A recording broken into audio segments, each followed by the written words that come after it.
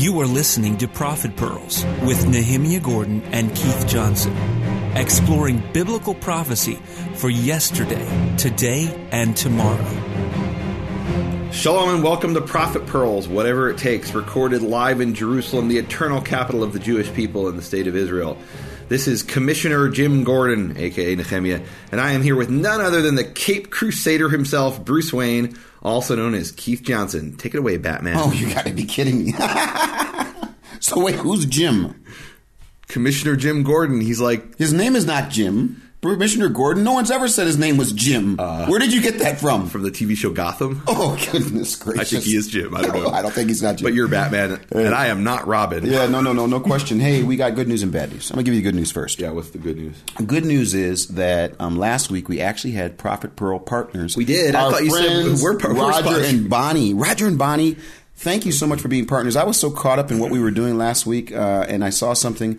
So the good news is, and I want to say this, it's always awesome to think about those that have stood with us and come alongside. They actually did sponsor last week's Prophet Pearls. Roger and Bonnie, thank you so much. Now the bad news. Yeah. We don't have anyone for this week or next week. Okay. So you thought we were sponsoring last week, and really it's this week. Yeah, there were two gaps, and these two gaps are this week and next week. So, again, those that are interested, we would love for you to visit us and support us in any way you can. But we want to get right into this. This is a story that I do think is interesting the way that they selected it. I want to ask you a question, Nehemiah. The Torah portion for this story. I always ask you about this. You were in the synagogue, and you would be going through every year. You guys are on a 1-year cycle or a 3-year cycle? 1 year cycle. 1 year cycle. So how many times do you think you heard portions? So how many years were you able to listen and know what was? How many times did you hear the Torah portions actually being read in the synagogue? I don't know. How many years? I have no idea. No. How many? Okay, do you remember when you first? Well, I first started going when I was a baby, but I don't remember that. Of course. When do you remember? How old were you when you started to know? I couldn't tell you. I don't know. Were you 7? Could be. Okay. How many years were you there until you left? I think I was still going to the synagogue until I was probably around 13 or 14. Okay. Awesome. That's a lot of years. Yeah. All right. Awesome. So anyway, you listening to that? So there's a portion that's connected to this, and what is that portion? You got to put this into the Batmobile or Batcave. Actually, we're in the Batcave, aren't we? We are in the Batcave, literally. We're not literally. We're deep in the heart of a mountain. We're in the side of a mountain anyway. So yeah, the Torah portion here is Balak, which is Numbers 22:2 through 25. No, I'm sorry, that's the wrong one. We're in Chukat, which is Numbers 19:1 to 22:1. So when you hear about that, and so you're the person that's making the connections. Why the connection? What do you got? Okay, so this is the guy who's listening. No, this is the guy who's for years he's listening to these portions. See, for me, this is a new concept. Yeah. The first time that we recorded in 2012, I never remember the year. That was the first time I'd read through the Torah. I'd read through the Bible several times actually in my life. But what I had never done is I'd never gone section by section according to this schedule.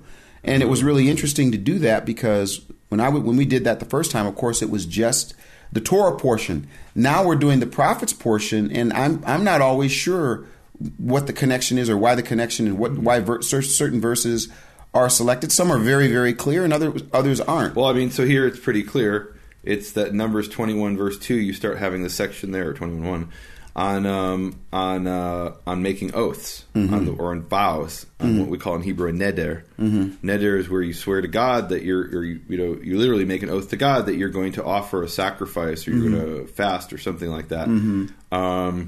And so, Well, we got a major problem. So number 21:2, it says, "And Israel made an oath to Yehovah, and he said, if you..." Oh, I'm sorry. Wait a minute. Yeah. Okay. If you'll give this people in my hand, then I was talking about a battle that they had against the Canaanites here, and so the Israelites made an oath in that context. So you're going to tell me, just to be clear, and so the same thing happened with Jephthah. He made an oath. He said, "God, if you give me the people I'm fighting in my hand, then I'll sacrifice the first thing that comes." The whole system breaks down. Why is that? Because if you're saying that it's based on an oath, why is it that we don't get to read about the actual oath being fulfilled in this story? Why does this section shut off? Got to end on a happy note. No, you can't have it both ways. Why do they? You have to have that. Let me explain to everybody what I'm talking about. So we're gonna go through this section, and we're gonna get to 11 verse 33, and then at 11 verse 34 is where the actual oath. The application of the oath takes place, and those that picked this section said, you know what, we're not going to talk about it. We're going to cut it off right there. And you think about this now. We're going to pick this story because it's connected to oath. Yeah. Jephthah makes an oath, but we're going to cut the story off. You'll just leave that to you as homework. I really think there's an issue there. And actually, if we have time when we get to the end, I want to give you an opinion of why I think this actually is in Scripture and why I think it's important that it's in Scripture. Okay. Because, they say, let's stay away from that. It's almost like... And again, I don't know exactly why, but to pick this story, but then to not actually have the parallel of the oath itself and not seeing it where it's clearly in Scripture. They just don't have the fulfillment of it. They don't have the fulfillment of it, which is a really, really difficult story to read. Yeah. So let's get started in this tradition you come from where they want to pick and choose sections of Scripture and cut them off and take, the more we go through this, Nehemiah, I'm wondering about the agenda. I'm really having a problem here would have with been the an agenda. Here would have been the picking and choosing. Here would have been the alternative, and nobody did this.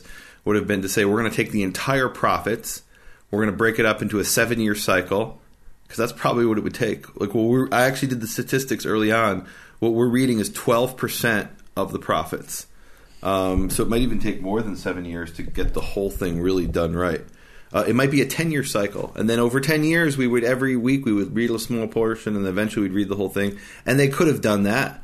That's a ridiculous idea. Why? Because 7 years, okay, so you're saying 7 years and taking the whole prophets. I think...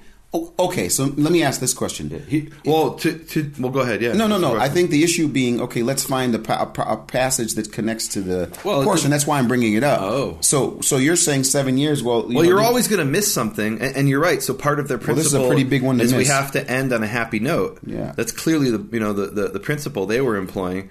You want people walking out of the synagogue saying, "Oh yeah, hallelujah, God's good," instead of, "Oh boy, we're in trouble." Well, I just want to officially say at this point in our process, we're now probably 38 episodes in. I don't like the picking and choosing. Okay. I don't like the picking and choosing. You heard it here for the first time. You heard it here from Keith Johnson. From the Cape Crusader. Yep. Next year, we will be doing the entire prophets. No? With that, let's continue. Now, Jephthah the Gileadite was a valiant warrior, but here's that word, but. Well, in Hebrew, it doesn't say but. It's and. And, okay. Which can mean but. It can mean that. And he was the son of a harlot. Now, we just did a section not only last week, when we're talking about Rahab. And here now we're again talking about this issue. Well, we're not really talking about it. They kind of get past it pretty quick. It's an important point. It's a very important point, but I'm saying how it applies. Yeah. They get right to that. And he says, and he was the son of a harlot, and Gilead was the father of Jephthah. Now, weren't you supposed to be able to stop and say, they've given us the name? They don't give us the name of his mother. They give us her profession. But then they give us the name of his father. Mm-hmm. And it's interesting, Nehemiah, when you read through the Torah, there are many in the Tanakh. There are many times where you get the mother. Like you go to a king, and the king will say, they'll say, and this was King so and so, and his mother's name was, and this was named same so, and you're supposed to be able to know, this is the father, whatever, but the mother's name. But anyways, in this situation, the mother's not there, and she bore him sons. And when his wife's sons grew up, now, so here's what. Okay, maybe this isn't as. It's pretty clear. So Gilead has a prostitute who has a son, and Gilead has a wife who also has sons. Right. And when his wife's sons grew up, they drove Jephthah out and said to him, "You shall not have an inheritance in our father's house, for you are the son." And it doesn't at this point say you're the son of a prostitute. It just says, for you're the son of another woman. Yeah. Is that a nice way of dealing with it? I mean, it's not consistent with the Torah. They don't have the right to do that. There's certainly this right of inheritance in the Torah, and you can't deny someone a right of inheritance just because they're from a different mother. Okay. And whether she'd been a prostitute or not, they could have had a situation where in other words, let's say he married their mother and had children, and the mother died, for example, and then he married a second woman, so they were going to still deny him the inheritance. What? And they're making this excuse that she's a prostitute, but that's not a Torah argument. That's she's the wife of another. By the way, there's some question as to whether his father's name is actually a man named Gilad. Oh. Because Gilad is the region in which he's from. Okay. And so it's also possible that Gilad is, he is the son of Gilad, not literally of a man named Gilad, but of the district or the region, which is in Transjordan. It's the Hashemite-occupied east bank of the Jordan River, the Kingdom of Jordan. It's funny when you do there, when you lay out your little statements, the Hashemite-occupied east bank. Right. So the Jordan River has two banks, a west bank and the east bank. Mm-hmm. And the east bank is occupied by this tribe called the Hashemites, who came from Arabia about 100 years ago and stole the country basically from the Jews. Impressive. Yeah. So he fled. Now, this is the point. It says in the first part they drove him out. Yeah. And then the second part he says he fled. Which one was it? Or was it both? I mean, presumably it was both. If someone's coming at you with pitchforks, you run. Okay, so when they say drove him out, it's like, okay, hey, get out of the neighborhood. It's a little bit more than just saying get out of the neighborhood. No, that's what I want to hear. Yeah, it's ligaresh. Yes. It's they drove him out. They're on his tail. Yeah. Yeah. And so he's like, look, you're not going to take me out here. I'm out of here. So he leaves. And I love this. I actually have a little story I want to tell about this later. But he says, and he lived in the land of Tov. You got to talk about that. Yeah. Share your story. No. The story's not at this point yet. Okay. And then it says, and that's I wanted to find out about this, and then it says, worthless fellows in NASB. Worthless. Some guys. I accept that translation. Do you really? It literally is rekim, empty. They're empty. Right. Yeah. Empty people. And really what we have here is a situation where he's an outlaw. He's literally in what we would say is he's outside the law. Mm-hmm. He's been driven out of society. He's living on the fringes of society, basically defending himself and, he's living off the land, so to speak, and, left to his own devices. And he ends up, and it's actually very interesting parallel to what happened with King David. Mm. So David is this refugee hiding out from Saul before he's king. I mean, maybe technically he's king, but he's not in practice king. He's hiding out from Saul in the land of the Gittites and in the land of the Philistines. And we hear about how he attracts this band of merry men, so to speak. Uh-huh. Meaning, and actually that, and I say that on purpose because Robin Hood was a similar situation. Robin Hood is the story about the man who lives out in the forest, and all the outlaws come and are attracted. They're like, well, we got to go somewhere, and here's a guy who we can join up with. And so they develop these fighting skills, and that's important for the story because if he was living his cushy life along with the brothers, he wouldn't have had developed the skills that later they need. Mm-hmm. These skills of self-reliance and survival that then become crucial for him fighting the enemy. Okay, well, you go ahead and jump ahead there. So you're telling me that there's basically a connection with the fact that he's in a difficult situation. Absolutely, that's the whole point. And let's get to that point. And really, it's one of those situations where, like, oh, now all of a sudden you need a man like me. Yeah. Now, can you say something about the land of Tov? No, I'm not going to say anything about that yet. I have a little shift. So we've been going through this thing. We do this thing, and then you tell me read this and read that and read this and that, and then you open up and say I'm Batman. Look, you can't keep telling me read. If you want a verse read, you really want it read, I want you to read the verse. And why do I want you to read the verse? Because there's a really cool thing that happens. And I want people to experience this. Nehemiah, you're not looking at the English version in many cases. You're looking at the Hebrew, and then you're translating. And so what you do is you'll say, read the verse. And they're so, what is that? What is that? And then sometimes I play by the game and I do it. But look, now that you've called me Batman, I'm not going for it anymore. Plus, after yesterday when we were out on the street, I was so inspired, so moved by what happened. I'm going to be out of control here these next weeks. You've always been. I'm going to be out of control.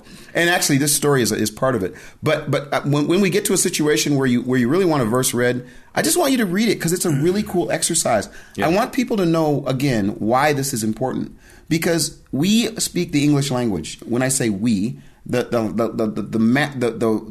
high percentage. Anyone listening to this in English? No. The high percentage of people that are listening that are English speakers. Yeah. That's how they understand. So if you sit and you start rattling off Hebrew, they'll be like, okay, quickly, what does that mean? Right, I'll read it. And my point is, it's a really cool thing though, because what you are needing to do is you're taking what you're reading in Hebrew, and you're saying, so what would be the best ways to translate this? Yeah. You're actually you've become a liar. I'm a liar. You're a liar. That's L-Y-R-E? that's what translators are. They're liars, don't you know? No, the expression is the translator's a traitor, not a liar. They're the traitor. And that's because they say a translator, he betrays the language that he's a betrayer. He betrays the language, and that's because you can either translate literally, and then you're translating literally, but you lose the flavor, or you translate according to the flavor of the words, and you lose the literal meaning. So the what's cool translator to me? is a traitor. What's cool to me, I love being a traitor. Yeah. As it pertains to this, because then I have a choice. You actually have a choice. Mm-hmm. If you're looking at it, you have a choice, and many people that don't ever get a chance to have access to their information that way, they don't ever have the choice. So I think it's a really cool thing. Well, the beauty of I sometimes you'll say read it, and I'll say no, and then you'll have to just translate for us. He says, Laura said, Laura said, I don't want. I don't want. Okay, I don't want. Here we go though. All right. So we're at and it came to pass from days or sometime later, years later perhaps, the children of Ammon fought with Israel. And it came to pass when the sons of Ammon fought with Israel, and the elders of Gilad came, and there it definitely sounds like it's the land of Gilad, came to take Jephthah from the land of good, from the land of Tov. And they said to Yiftach, go and be for us a katzin, and we will fight with the children of Ammon. And that word katzin is really interesting because do you have anything to say on katzin? Well, no, actually I have something else to say. So here's a really cool thing that we do. So you do an entire translate. You actually read the entire passage in Hebrew, and then go to bfainternational.com, nehemiaswall.com. We got to say that one first, because you're the person that's actually doing this actual passage in Hebrew, so that they could actually hear it line by line in Hebrew. What I was actually asking you to do was that I wasn't saying to you not to have to do that twice, because I'm going to do it. I'm going to do it my way.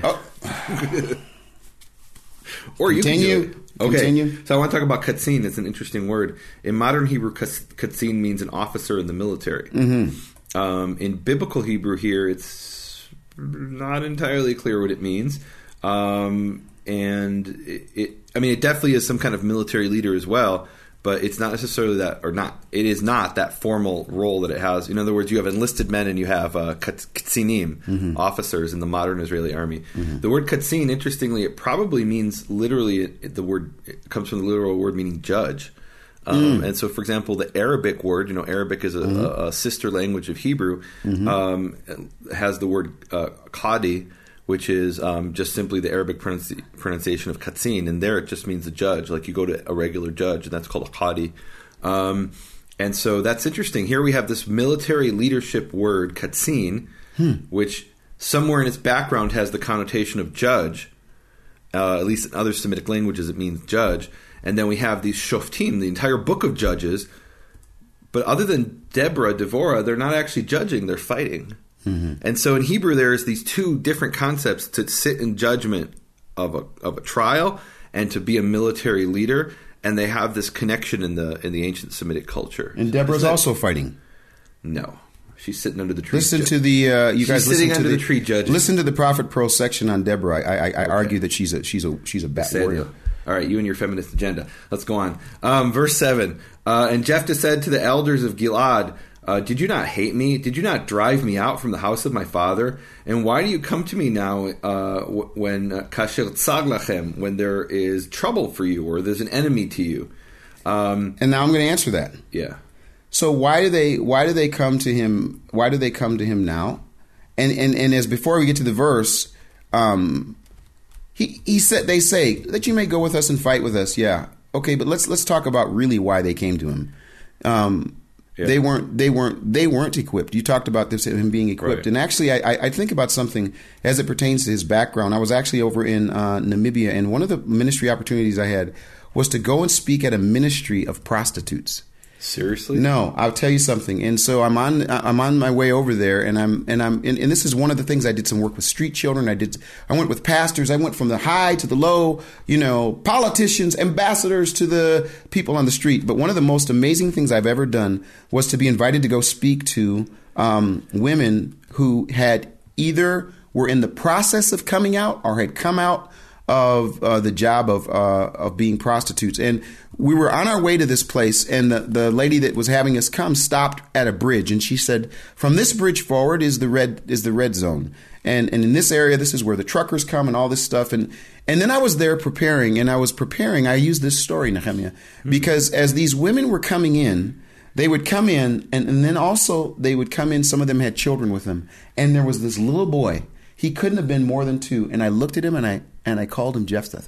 And I said, this little guy right now whose mother basically was out on the street as a prostitute, and the grandmother was bringing the little boy there. As I was going through the story, I was saying it isn't often, especially in my background, where when you talk about prostitutes, you get past that real quick.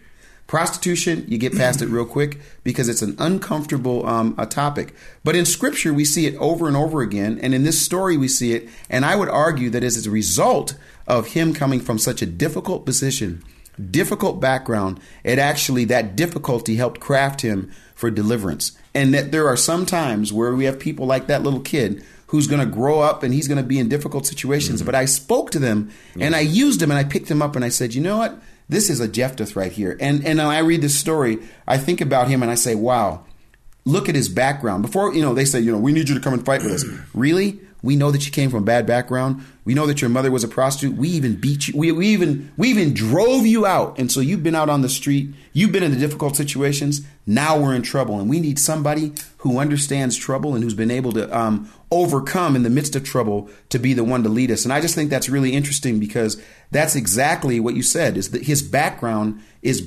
coming to the forefront to be a part of deliverance. And I want to say something.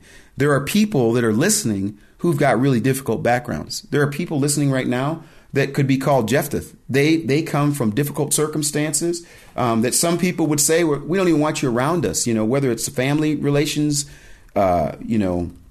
circumstances, bad things. We got people who've been in prison. We've got people who've been in, homeless situations.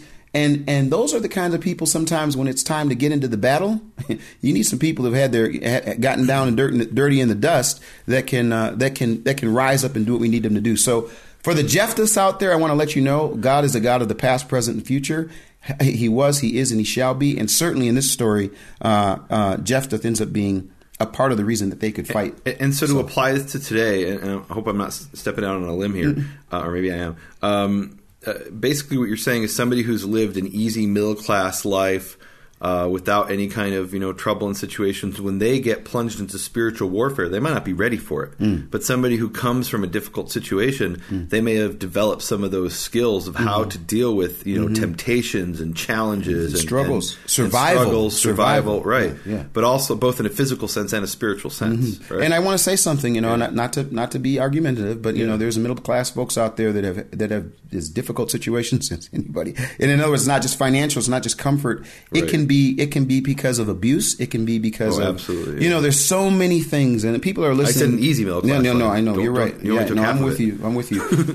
But there's so many different ways where we have to have that Jephthah background, and in that Jephthah background, it ends up being something being used. And I think that also is a story about Yehovah's goodness in terms of how He uses our past, present, and to be to deal with us. Anyway, and I'm reminded reading the story about Jephthah, and just to tie it into a kind of a modern situation. There's this movie that I absolutely love with Jack Nicholson, where he is on trial, and it's called A Few Good Men, and they have this story about how they're like, look, you're this hard, rough guy, and give us the truth, and he has a famous speech, you can't handle the truth. But what he's basically saying is, look, you need men like me to be on the wall. We live in a world with walls, and you need someone to defend. You're quoting him. That's impressive. I'm going to quote him, and he's this rough guy, and I want to quote him exactly here. I got it up here on the website. Oh boy. He says, look, here it is. He says, we live in a world that has walls, and those walls have to be guarded by men with guns. Who's going to do it? You. And then he goes on, he says, you have the luxury of not knowing what I know, that blah, blah, blah, blah, blah. He says, my existence, while grotesque and incomprehensible to you, saves lives. And that, to me, is the picture of Jephthah. He's living out in the countryside like a bandit with a bunch of other bandits. And all of a sudden, stuff goes wrong, and then they need Jephthah. I'm going to tell you something, Nehemiah. Yeah. I went over to the old city of Jerusalem. I'm going to put you on the spot. Yeah. So you can't bring up that story of this guy and not give the real quote. You can't bring up that story and not bring the real quote, because here's the real quote. He's going to love me for this. Yeah. So he says at one point, he says, "You want me on that wall. You need me on that wall." And Nehemiah, you don't get that. You're supposed to stop and say, "It's time for the ministry minute." Ministry minute. No, I'm on the wall. You're supposed to say to the people, "Look, you won't do it. You want me on that wall. You need me." And Nehemiah, we need you on the wall. Come on, talk about it. We said nehemiaswall.com, that my ministry, McCordy Can Foundation. You say that you want? Yeah. Well, no, I mean, so there's something to that, So yeah, absolutely. If look, I've been on that wall and I've been slugging it out in the with the Hebrew texts and you're the ancient controversial sources, and I don't want to be controversial. You are controversial, but you know what? When you're on that wall and you're under spiritual attack, and look, I've been in some things in my life spiritually that have prepared me for this. Not kind of like what he's talking about, but in the spiritual side of it, yeah. And so, you know what? You want me on that wall. You need me on that wall. No, he's not quoting it good. I'm going to say it for him. Can I be your voice? Like your guy you hired to be your voice? Nehemiah Gordon from the Torah Stream of... How do you call it again? Raw Stream of Torah Consciousness. I want to do one that says, Nehemiah Gordon on the wall. We want you on that wall, Nehemiah. We need you on that wall. Amen. No, that's it. That's the line. No, yeah. But really, and the truth is, it's really easy to sit in your situation there, like the brothers, and say, okay, we had this uncomfortable situation. Our father went to a prostitute and fathered a son. We want to get rid of that because that's a challenge we don't want to deal with, even though it's against the Torah. Mm-hmm. It's much easier to say we're righteous and we live by Torah, but we don't have to deal with the struggles and the challenges. And then meanwhile, Jephthah, he develops those skills. And yeah, the image I've had is Nehemiah's wall, and it's they're building the wall. On one hand, they've got the weapon, the other hand, they've got the building tool, and he's standing there with the trumpeters. And you know what? He's the guy who's going to get a lot of the flack. He's the guy who's going to be the target. When the enemy comes with their arrows, they're going to first target the man standing on that wall with the trumpeters. That's the one you want to go for first because he's warning the other people. And I've gotten a lot of arrows in my time. Yeah. Wow. So come stand with me on the wall. You may be a target, but in the end, we're going to fight that spiritual war, and we're going to, empower people with information. It's interesting. I was looking at this, Nehemiah, and as we were reading this story, I was telling you about I had been in Namibia, and I was really inspired when I was there. BFAinternational.com, inspiring people around the world to build a biblical foundation for their faith, and that's not going to happen by me, always sitting behind a computer. Sometimes you got to get out there and get with people and wherever that might be. And I actually was in Namibia, and something happened that I really want to share with folks, and it partly that has inspired me for what I'm doing right now, is that I ended up meeting with a group of pastors, and they said, here you are from the United States via China, and we often have people come into Namibia and they come and speak, but you keep doing things that we've never seen anyone else do. Like the guy said, when a pastor comes from the United States and he speaks at stadiums and does these kinds of things, he doesn't go and meet with the homeless. He doesn't go to the prostitutes ministry. He doesn't go and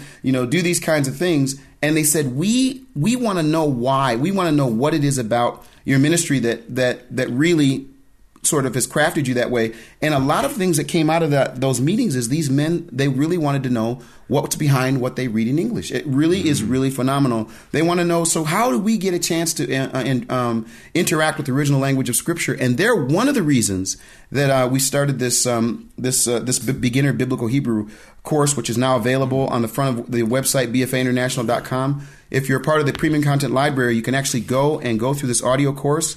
Hopefully, after we get through with the beginners, we'll get to the intermediate, and who knows, maybe we'll get to the advanced, and Nehemiah will have to help us.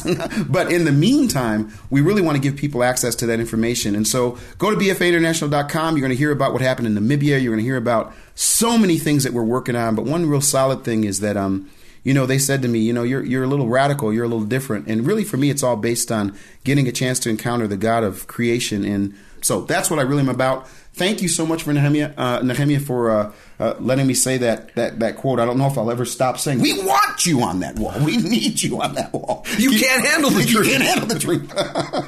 So it says they went and got him. And they said, look, if he says this is really interesting. Mm-hmm. He says in verse 9, if you take me back to fight against the sons of Ammon, and Yehovah gives them up to me, will I become your head? What? That's what it says in English. Really? Yes. It says, I will be to you a head. I will become your head. Mm-hmm. It has a question there? He's asking, he says, now look, when this happens... Oh, no. So in the Hebrew, it's a statement. It's not a question. Amen. I will come to you, or I'll be for you. In other words, this is the deal. Or this is it. You want, take it or leave it. Yeah. And then again, we get this wonderful statement, Nehemiah, in 10, and you can stop if you'd like. Mm-hmm. But it says in here what it says, and I think it's a different word. You can verse 10. No, hold on, just a second. Yeah, wait, verse 10. And the elders of Gilad said to Yiftach, Yehovah yihiyeh shomea benotenu. Yehovah will be the one who hears between us.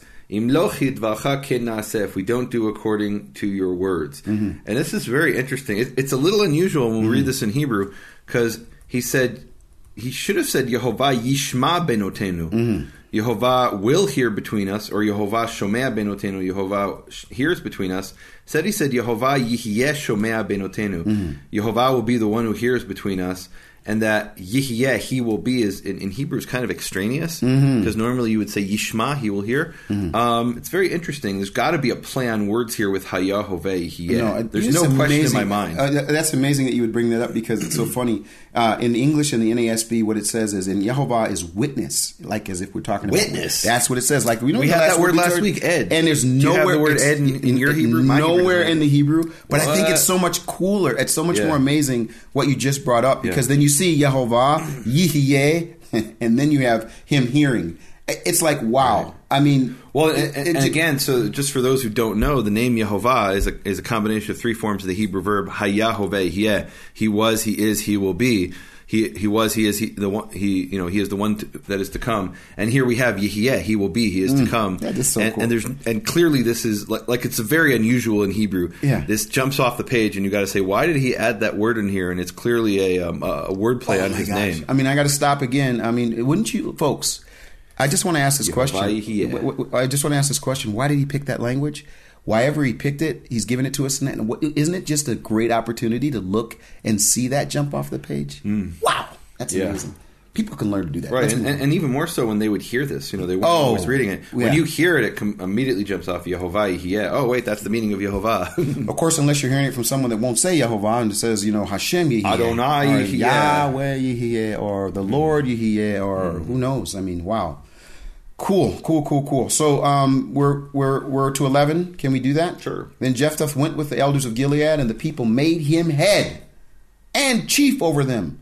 And Jephthah spoke all his words before Yehovah at Mizpah. We just saw that word again, Mizpah, and wasn't that just a little while ago we were talking about? Oh, we were talking about Samuel, who said he was gathering the people. Did he say Mizpah?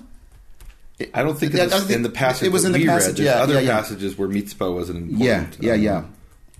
But this is the place. That's where he spoke.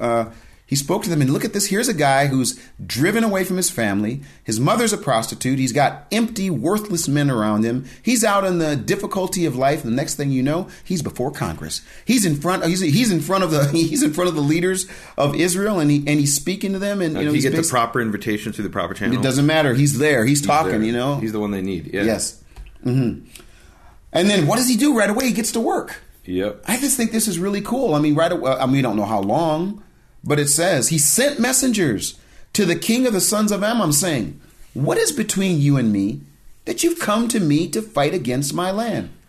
I love that he says these messengers. In Hebrew, it's malachim. Mm-hmm. That's the same word that we translate as angels. Mm-hmm. And really, when you read the word in Hebrew, malach, there's no way to know. Like, if you didn't have a context, there would be no way to know if that was an angel or if it was a messenger, like a human flesh and blood messenger. It's only from the context that we can say, oh, that messenger isn't a human, and this messenger is. You know what? And by the way, the word in Greek angel is angelos. You know what? Which just means messenger. I made a mistake, Nehemiah. I'm sure you did. I did. I really did. I apologize. I want to go back and ask you to do me a favor. What's that? When we came across, and I got so excited about Yehovah Yihiyeh, can you actually tell us how many times Yihiyeh in that form is actually used? Because we talk about this in wow. I mean, who knows? This is where I love Bible study. I love to be able to do this and get it and then go through all those times. I used to get frustrated at you. Early in our process, we were going through this. You don't anymore?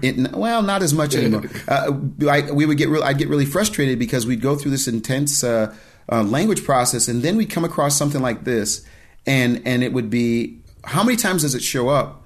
And then we'd find out how many times it show up, and I'd say, okay, that's the end of the deal. And he'd say, now we need to go to each time that it shows up. And when we would do that, there would always be some like amazing revelation. Since there are, that's interesting in that exact form. So we've got two forms of the future. One is Yihiyeh and the other is Yihi. Yeah. Yihi is the Atid Mekutzar, the shortened. So we've got to do this a little bit different. So while you're doing that, while you're looking for that, and this is important, I want to see how many times it shows up just like that. Okay.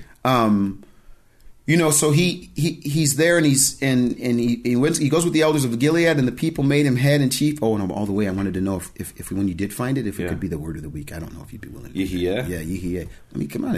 I think we should go and look at every single passage that appears. Okay. All 430 of them. Can we do that? 430 Well, 430 times. Some of them is more than once.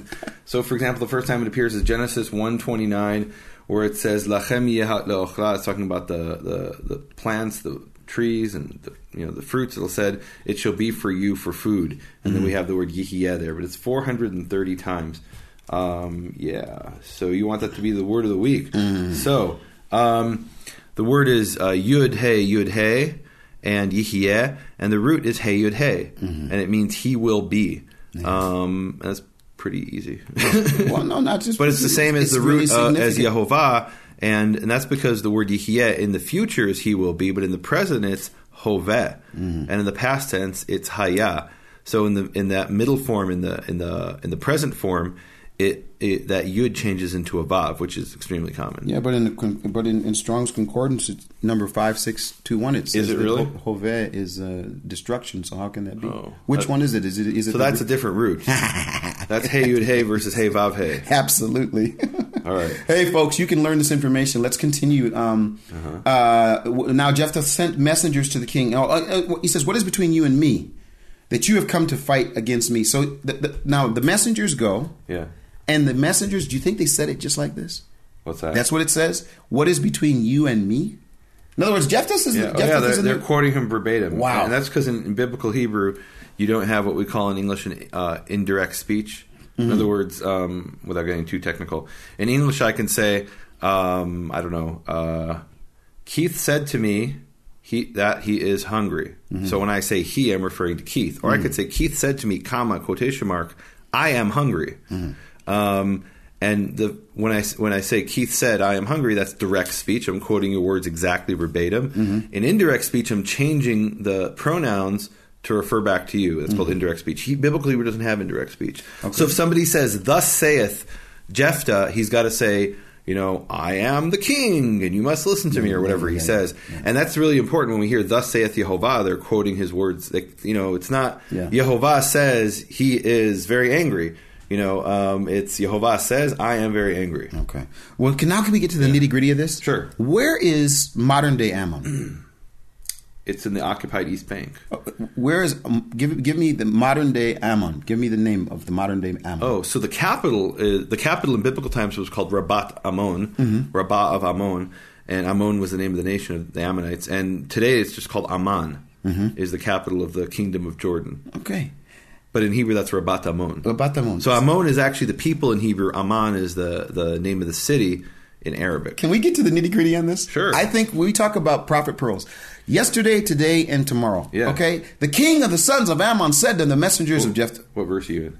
13. What are you talking about? This is it. it. Come on. Yeah. Said to the messengers of Jephthah, because Israel took away my land. When they came up from Egypt, come on, now help me with this. From the Ammon as far as the Jabbok and the Jordan, therefore return my land to me now. Let me continue, and then we're going to go backwards. I'm going to put you on the spot. Sure. But Jephthah sent messengers again to the king of the sons of Ammon. He says, listen, thus says Jephthah, Israel did not take away the land of Moab, nor the land of the sons of Ammon. For when they came up from Egypt, and Israel went through the wilderness to the Red Sea and came to Kadesh, then Israel just sent messengers to the king of Edom saying, please let us pass through your... I'm thinking he's going to say something else. This is a curveball. I'm thinking he's going to just give the general statement. Look, God gave us the land, and instead he does this. This is a homework issue. Yeah. So what's Jephthah talking about here? And where do we see this? And how do we see this happening? But he says, please let us pass through your land. But the king of Edom would not listen. And they also sent to the king of Moab. He's bringing in all these different kings and areas and geographical areas. And I bet you're sitting over there like, well, yeah, it's obvious, you know. I mean, so let me summarize. Can I summarize what he's you trying want to to summarize it? Yes, because it's international. It's the international diplomacy. And conflict. It's somewhat of a complex situation. Okay, so let's back up. Yes, we've got two nations, Ammon and Moab. Yes, or the Ammonites and the Moabites. Mm-hmm. They're both sons of Lot. Mm-hmm. This is hundreds of years later, but they remember that they're related. They know they're related. They know they're kinsmen. They speak a very similar language. Both of their languages, by the way, are very similar to Hebrew, but they're more similar to each other. Mm-hmm. So the Ammonites and the Moabites are both in Transjordan. So they actually worship different gods, which is significant. The god of the Ammonite is called Milcom, and the god of the Moabites is called Chemosh. That's important for our story. If you didn't know the background, you'd say, well, why are you telling us this? But it's important for the story. So the Ammonites come along and they say, wait a minute, there's occupied territory. Come on, we've got to liberate the occupied territory of our brothers. Now, they don't mention their brothers. They just mention themselves. And they say, look, this is our land. You know, you stole it from, it's our land. You've taken it. And the Israelites say, whoa, we didn't take this from you. When we came, this belonged to the Canaanites. Now, maybe the Canaanites took it from the Moabites, but we took it from the Canaanites, and that's legitimate for us. And because God gave it, and he said, look, and he says, we'll read this. If God gave you, if Chemosh gave you something, wouldn't that be yours? And Yehovah gave this to us. and it's interesting, he says Chemosh, because the Ammonites don't actually worship Chemosh, they worship Milcom. But the point is that this was taken from the Moabites who do worship Chemosh. It's somewhat of a complex international intrigue, and this is at the level of what we're hearing right now. Right. And this is why you speak to Israelis, and Europeans will come and say you're a foreign colony. You came from Europe and you stole this land from the Palestinians, and we're like, well, what are you talking about? Let me tell you what happened. We found scrolls here from thousands of years ago, written in our language, not in Arabic. Yeah. This is our country. So I went to your brother-in-law. This is hilarious, folks. Oh, yeah. I go to Nehemiah's brother-in-law. I got to tell you something. We've got one of the real beauties of being here in Israel, and you've been really gracious about this, is to be able to actually talk to Israelis beyond Nehemiah Gordon. I mean, I love being able to talk to people. There's so many different perspectives, but this was really hilarious. So I met with your brother-in-law who lives in Modi'in. Mm-hmm. And Modi'in is how far Nehemiah... Are you talking about David? He doesn't live in Modi'in. He lives in Jerusalem. Because I'm not talking about David. David. You're talking about Raphael. I'm talking about Raphael. Oh, did you speak to Raphael? No, I spoke to Raphael. So listen, what are you talking about? I wasn't there. No, you were there. You don't remember this. So listen, okay. so I'm talking to him, and it happened to be at one of those intense times where there's discussion about what's going on with Israel, and I say to your brother-in-law, I say, so as it pertains to, such and such the West Bank, and he said to me, what? I said, let me back up. So anyways, as such and such as the West Bank, he said, what are you saying to me? I said, the West Bank. He says, what's that? And he was not being facetious. His point was, he was like, when you bring that up, when you use the word West Bank, you're talking about something that's been created. And what he was trying to do, and I really appreciated this, what he was trying to do is he says, let's go beyond that. Let's talk about the real history. And he went back and started talking about this happened, this happened, this happened. So I'm reading this story. And just to be clear for people, what they call in America the West Bank, that is this artificial term to delegitimize the Jewish claim to that area. Jews refer to that as Yehuda v'Shomron, Judea and Samaria. The southern part is Judea, the northern part is Samaria, and those are the historical names of those places. Now, I think we can legitimately talk about the West Bank, but that West Bank, what is a bank? It's the bank of a river. Everything west of the Jordan is the West Bank, and everything east is the East Bank. The West Bank, it has been liberated, and the East Bank is still occupied territory, occupied by the Hashemites. We could talk about this, folks. We really, and I don't know how we're going to get out of this, because we're sitting here in Jerusalem right now. We've got things going on around us. We've got the nations coming in and saying return to the borders of 67. We got all sorts of things going on. Isn't it amazing how modern history parallels ancient history? That's why I'm saying I'm reading this. I'm saying prophet pearls yesterday, today, and tomorrow. We've got the Syrians coming to us and the Jordanians saying, this is our land. Well, wait a minute, you've never been here. What are you talking about? Yes. And really the backstories are saying, oh no, this, well, you took it from our brothers. Well, we didn't take it from your brothers. Yehovah gave this to us, and we were, driven out of our land by the Romans, and now we've come back and we've restored our land. And it's amazing how how this continues and nothing. When you read this story, did changed. you not think about that? I mean, it's like it just. There's no way any Jew can read this story and not think of what's going on today, Exactly. and realize we are living biblical prophecy. We're living. Really, there's no difference between the kind of conversations we'll have today with the international community and what's going on and what we read in the time of Jephthah and the king of Ammon. And that's why what I really do want people to do is I would love for people to do this. We can't do it during this time that we're here because we're trying to do this ridiculously crazy. And I'm glad I can put it on you. It was your idea. This ridiculously crazy thing where you say, Keith, look, if we're going to do this, we're going to have to be face to face. You put us in this cave and you say we got to do 31 episodes in 2 weeks, and we prepared for it. But something like this comes up, Nehemiah, and you can't prepare for it because it's so real. I want to challenge people to go through these verses, and because we're going to get to a really important thing I'm going to say that's controversial, to go through these verses and ask, is Jephthah got the history right? Here's this guy who's sending his ambassadors, and sometimes the ambassadors get it wrong. They get the history wrong. In fact, wasn't it just a couple days ago? One of the guys over in they were talking about Netanyahu. You was saying that they had tried to wipe out the Jews, and he said, "No, we actually saved the Jews." The Persian foreign minister or whatever. He was claiming that, we Persians saved the Jews 3 times. Yeah, and wait a minute, no, that's not the story. That's not the story. So the history gets messed up. And again, I want people to challenge people on Jephthah's history. Nehemiah says he can read this and immediately you can't think anything else. But often for people who aren't over here in Israel, they'll be like, oh, well, that's ancient history. It really is important. But I would challenge, I wish we had more leaders that would do what Jephthah did. Yeah. He did something so cool. He says... Can we read verses 23 to 24 before you go ahead? Go ahead? Yeah, go ahead. It says that now Yehovah, the God of Israel, has given an inheritance the Amorites before his people Israel. And shall you inherit it from us? Yehovah has given this to us. You're going to go inherit it. And he says, verse 24, is it not true that way, or is it not that which Chemosh your God gave you to inherit, you will inherit, and all that Yehovah our God has given to inherit before us, shall we not inherit? And really, this is, can I say, this is a shocking theological statement. First of all, he's mentioning the name Chemosh. I know we've got some word police out there who they take the verse in Exodus where it says the names of other gods shouldn't be heard upon your lips, which I think is talking about praying to those gods. And they say, oh no, we can't say the name Thursday because Thursday references the god Thor. And we can't say the name Monday because Monday is turned into a god, which is true, by the way.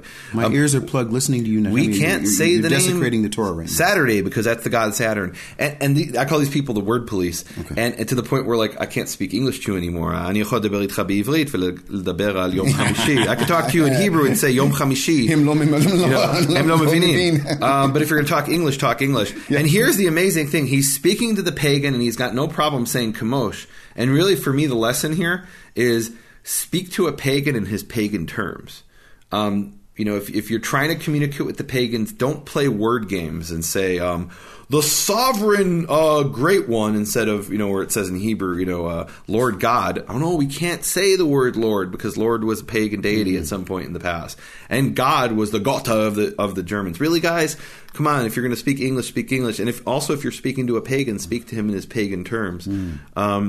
To me, that's what I learned from this passage, that he could have been the word police and he could have said and also there's an expression here of empathy. He's saying, look, put yourself in my shoes. My God gave this to me. If your God gave you something, wouldn't you? And he could have said, oh no, your God's not real and you've got we've got nothing to even talk about. Instead, he's trying to find common ground and communicate even with a pagan. What's funny? I think of Jephthah's background, and I mean, like he'd be like, "Look, do you think at this point I care about somebody dealing with the word police? I'm out here. I'm dealing with the nuts and bolts. I'm about to get into a battle here. I'm just letting this guy know ahead of time. This is the deal. I mean, it's like the guy that cusses. We have big discussions about this. I bet you Jephthah's the kind of guy that would cuss. You think he would cuss? I think he'd probably cuss. Uh-oh. He was around worthless people. He's around these people. I think he's one of these rough and tumble, guys who, he'd probably ride a Harley. He'd probably ride a Harley. And by the way, can I tell some folks what happened? With This the is Harley? so crazy. So we're on the bus yesterday. Did I talk about this I think already? you did. No, I don't. I think I did. But you can tell us. You told my mother the story. I told your mother I don't the know story. If you told the people. No, yeah, I mean, all of a sudden, no, I think I did. Anyway, the point was, this guy gets on the bus and he says, "Why are you guys on the bus instead of a Harley?" Because we can't afford the Harley. It wasn't really ours. We borrowed it. Thanks, Sven. Anyways. One last point here. He says, verse 26. He says, "Look, it's been 300 years. Well, how come we didn't come and try to reclaim this territory in the last 300 years?" And that's actually the first time we have any indication of the chronology. In other words, you know, one of the things we talked about last week in last week's episode is that there was this figure Bidan who was one of the judges that we don't hear about in the book of Judges. And what that tells us is we don't know everything that happened in the period of the Judges. And because of that, we cannot reconstruct a clear history in our modern terms of, between 1222 BC and 1151. We can't do that. We don't have that much information. Here, for the first time, we're finding out there's been 300 years from the time of Jephthah, from the time they entered the land until the time of Jephthah. And the next time we're going to get a chronological indication, a clear chronological indication, is going to be when Solomon finishes the temple, which is in, 480 some years after the Israelites came out of Egypt. So that means from the time of Jephthah, and remember, so it's 40 years they were in the desert. So it's 440 years. So there's approximately 140 years from the time of Jephthah until the time of Solomon. Wow. That's interesting. That's really interesting. Yeah. Well, verse 27 is where I said I wish that we had more leaders. In fact, I wish, I don't know. Do you think Netanyahu listens to Prophet Pearls? I'm sure he does. I have no Maybe idea. if not him. We don't know who's going to be the actual prime minister. The voting comes on after we're done with this show. We will have taped the show, and by the time that this show's on, it'll either be a new prime minister or the old prime minister. But I got to tell you something. This verse, Nehemiah, in 27 is really, really, really, really strong to me, because what he says is, in other words, enough history now. Enough history. When did it happen? Who did what? He says, I therefore have not sinned against you, but you're doing me wrong by making war against me. Referring back to the fact that the Ammon is coming against Israel. And he says, may Yehovah the judge today. He's calling upon. May Yehovah the judge today between the sons of Israel and the sons of Ammon. When it really comes down to it, who's the one that's got to be the judge? I call him to be the one to judge on whose land is which and who's been given where and which borders are which borders. When does Israel? Look, this is not an easy thing. We're sitting yesterday, Nehemiah, in the middle of a place where there's been a terrorist attack. It is difficult. I talk to people all the time here, and they say we've got to live and we've got to continue to live, but there's nothing easy about being here. And there's some people that would say, let's try to find some false peace. Maybe if we just give some more land. Maybe if we sit and spend more time trying to figure out what they really mean and what they're really thinking. And your other brother-in-law, David, said something to me. He said, sometimes these people have this thought that's like, the enemies of Israel are like bad kids in school. You can't ever call them bad. You just got to sit down with them and you got to pat them on the head and you got to spend more time with them, and they're going to throw stuff against the wall, but you got to be patient. And David said, you know what? That's not who we're dealing with. These people want to wipe us out. This is not a sit down and cutting off heads. It's and burning not a people counseling alive session. It's not a counseling session. You know what I'm saying? And honestly, I just have to say, being here, it really brings it to the forefront that what Jephthah ultimately is going to have to do, he's going to have to fight. Yeah. Go ahead. I want to talk about this phrase in verse 27. It says, Yishpot Yehovah HaShofet. So first of all, that's amazing. He's saying Yehovah the judge will judge today between the children of Israel and between the children of the sons of and the children of Ammon. And it's interesting because we're in the book of Judges, and Jephthah is the judge, but he acknowledges there's a judge above him. It's a very specific and intentional phraseology he uses. But also this phrase, Yehovah is going to judge between two people. So we have this a number of times in the Tanakh. For example, in Genesis chapter 16, verse 5, and Sarai said to Abram, this is before she's Sarah and before he's Abraham. Sarai said to Avram. She says, Chamasi alecha, my injustice is upon you, my chamas is upon you. I gave my maidservant in your bosom, and you saw that she gave birth, and I was disgraced in her eyes. And she says, Yishpot Yehovah beini u'beinecha, may Yehovah judge between me and you.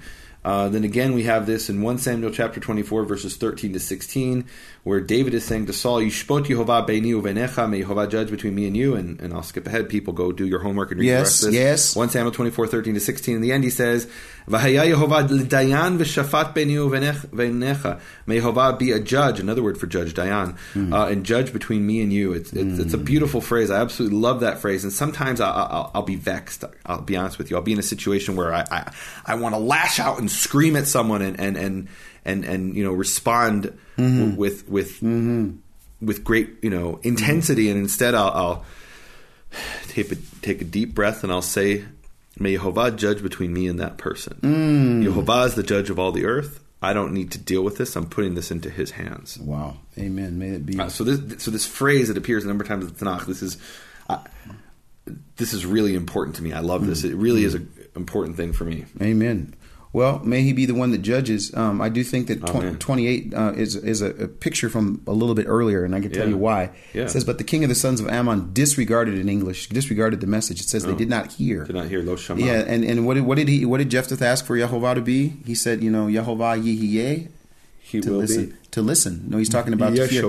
Yeah, he will be the one who hears. Who hears. And then it says here, and they said no. And I have to just bring this to present time again, because ultimately, Jephthah can tell them all the truth in the world. Ultimately, the prime minister can stand in front of Congress. He can stand in front of the UN. He can stand in front of the world and tell them, hey, this is an ancient land that we, he gave Netanyahu gave Obama actually an authentic scroll of Esther. Did he? Yeah, 2 years ago. And he was kind of like giving it to him and saying, like, read this. In other words, that you might want to understand before you're talking about that. But, you can do that as much as you want. You can send that message. You can, in the end, the people that are listening have to decide if they're going to listen. And you know what Ammon said? You know what? You can give us all the history you want. You can tell us about calling Yehovah to be judge. You know what? We disregard it. We're not going to listen. And I think that ultimately that's what's happening. All this diplomacy. I got a pet peeve. I'm just going to say this pet peeve. ISIS goes and does this thing. Which thing? They go to a village and they grab the people and they behead them, and then the UN says, we just want to let ISIS know we condemn that action. What neighborhood do you live in? No. Listen, they send the message. Such and such happened.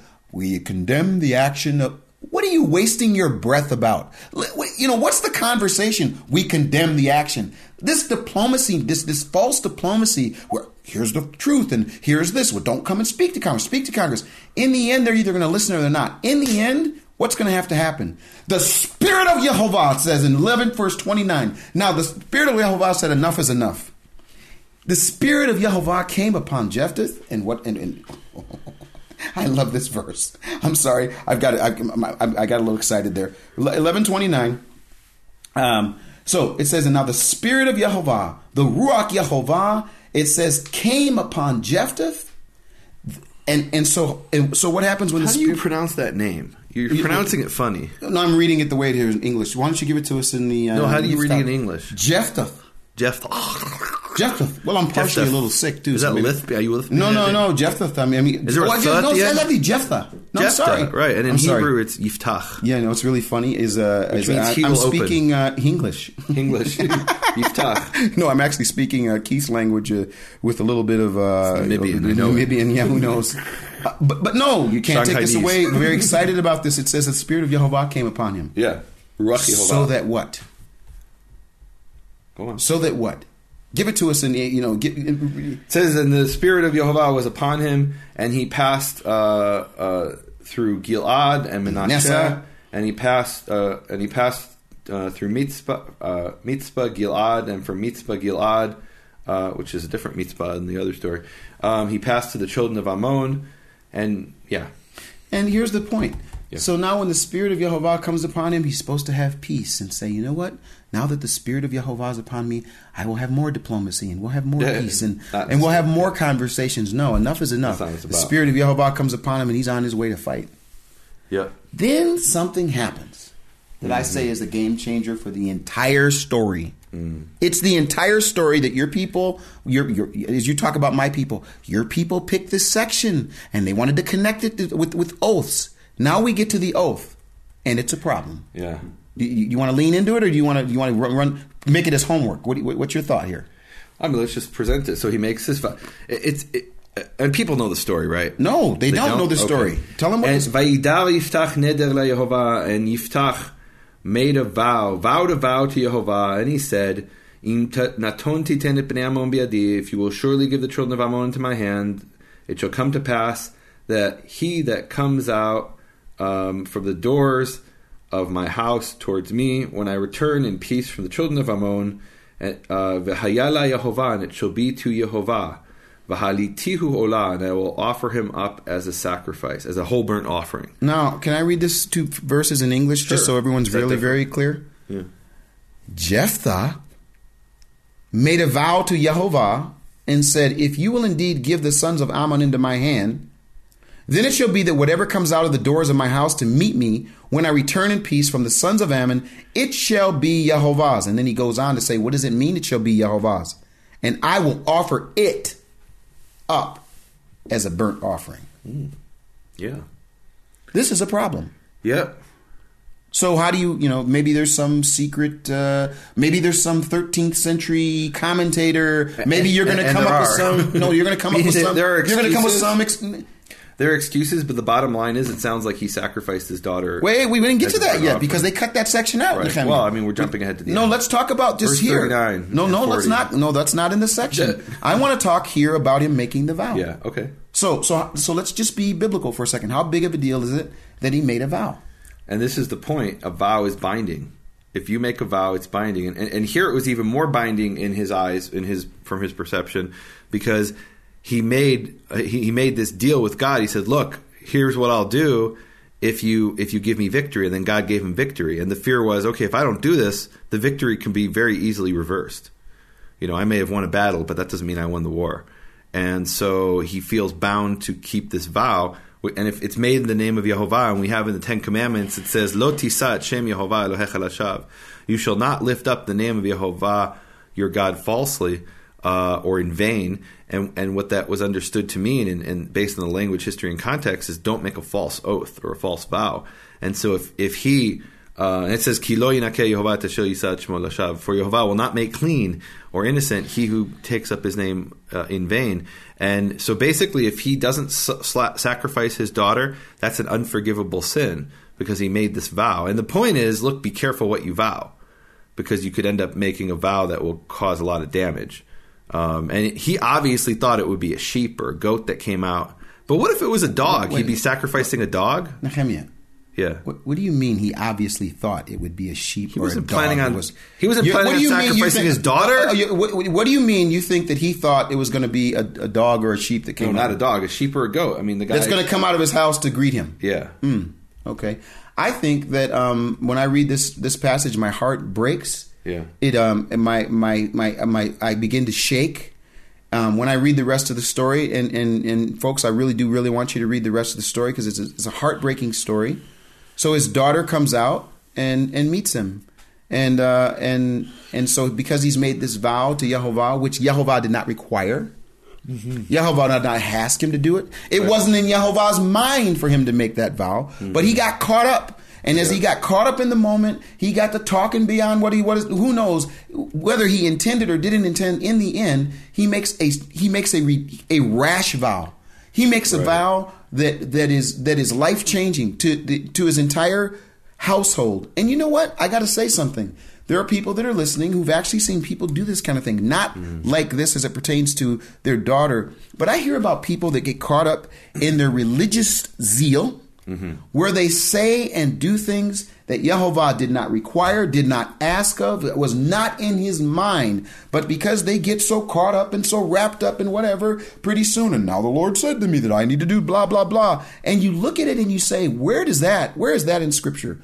What happened here? And this is the downside of Jephthah. This is the part of him that maybe because he is out there in the difficulty of life or whatever, he who knows what is in his mind. All we know is he makes this vow, and as a result of making this vow, the first thing, it's not a dog, it's not a sheep, it's his daughter who comes out, and she even accepts it. She says, whatever you have vowed, I expect that you're going to... I think that Jephthah is coming while he was away from Israel, while he was out doing whatever. I think he's out there amongst a bunch of pagan things, and that's why he does know about Shemosh, and that's why he does know about these things. And it's my opinion, and it's only my opinion, that Jephthah is mixing some of what's going on, and this is the fruit of the mixing. The fruit of the mixing is he maybe in his mind is like those people who's got a little bit of that paganism in him, that thinks that somehow that by giving his daughter to offering his daughter up comes. I'm done with this. People read the rest of the story. You read the rest of the story. It makes me sick. I want to read Deuteronomy 23 verses 22 to 24. When you make a vow to Yehovah your God, do not put off fulfilling it, for Yehovah your God will require it of you, and you will have incurred guilt. Whereas you incur no guilt if you refrain from vowing. Mm-hmm. You must fulfill what has crossed your lips and perform what you have voluntarily vowed to Yehovah your God, having made the promise with your own mouth. So be careful what you say. Be careful what you say. But if you say it, you gotta stand by it. And it's a question to this day: should he have sacrificed his daughter? And even did he sacrifice his daughter? Meaning, you talk about the medieval Jewish commentaries, what they'll come along and do is come up with every excuse in the world how he didn't actually sacrifice his daughter, that he fulfilled his vow in some other way. No, he did do he did do it. I believe he did it. I understand you believe that, and I think you're right. But the point is, they come up with all kinds of excuses to say, well, he didn't really do it. He fulfilled his vow without killing her. He did something in her place. I don't know. It's a difficult story, and I think the point of the story is be careful what you say. And it reminds me of the passage in, I think it's in Ecclesiastes, where it talks about, basically be really careful what you say before Yehovah. Don't, here, it's Ecclesiastes chapter 5, verses 3 to 4, which is, obviously echoing what we just read. And it says there, when you make a vow to God, do not delay to fulfill it, for he has no pleasure in fools. What you vow, fulfill. It is better not to vow at all than to vow and not fulfill. Well, I want our friends to read 34, 35, 36, and 37, and tell us what you think. Yeah, tell us what you think. Post your comments on nehemiaswall.com, beingfairinternational.com. Yeah, and in the end, you'll if you read the story, it's heartbreaking. So it is a heartbreaking story. I don't think what it reminds me of. I hate to say this, but there's a fable about this mythical king Midas, and who wants gold, and whatever he touches his daughter, and she turns to gold, and it's almost to the point where I'm quite confident that the Greeks took that story from the Bible and twisted it in their own way. And there are actually a bunch of stories that you find in like Aesop's fables that are actually taken from the Bible. And I think that's probably another story. They ripped it off from the Bible and recast it into the Greek. I can't wait till I hear about that special in Torah Streams of Conscience. You bring us about taking stories from the Bible. That's really a phenomenal thought, that you're saying that there were examples, other examples like that. That would be a really phenomenal study. Well, and just quickly about Aesop's fables. So if you translate Aesop back into Hebrew, it's Asaph, who is the name of one of the Levitical families who are sages. Interesting. Anyway. All right. Well, I don't know whose turn it is to pray. I'm vexed. I think you must pray because you're so vexed. I am vexed. You need to work out that vexed. Vexation. And folks, listen. I mean, I've got 3 sons. It says here that Jephthah had no other daughter, no other son. It was only his only daughter, and she comes out and he tells her, listen, I made this vow, and she says, you got to keep your word. I mean, this is just anyway. Is there anything you'd like to say before we end? That's it. Okay, Father, thank you for your word and the examples, the good examples and the bad examples, the ones that we should follow and the ones that we must never follow. And I just thank you for this passage. Just the opportunity to interact with ancient scripture and to see how it really can be brought to our present time and can be applied in our present time. And I pray that the people that are listening would be diligent to seek the word and to seek your will, and to be open to your spirit to also come upon them, that they would understand and have discernment. Lead us and guide us in truth, and in the end we'll thank you, give you all the praise, glory, and honor in your holy name. Amen. Amen. Thank you for listening to Prophet Pearls with Nehemiah Gordon and Keith Johnson. For more information, please visit nehemiaswall.com and bfainternational.com.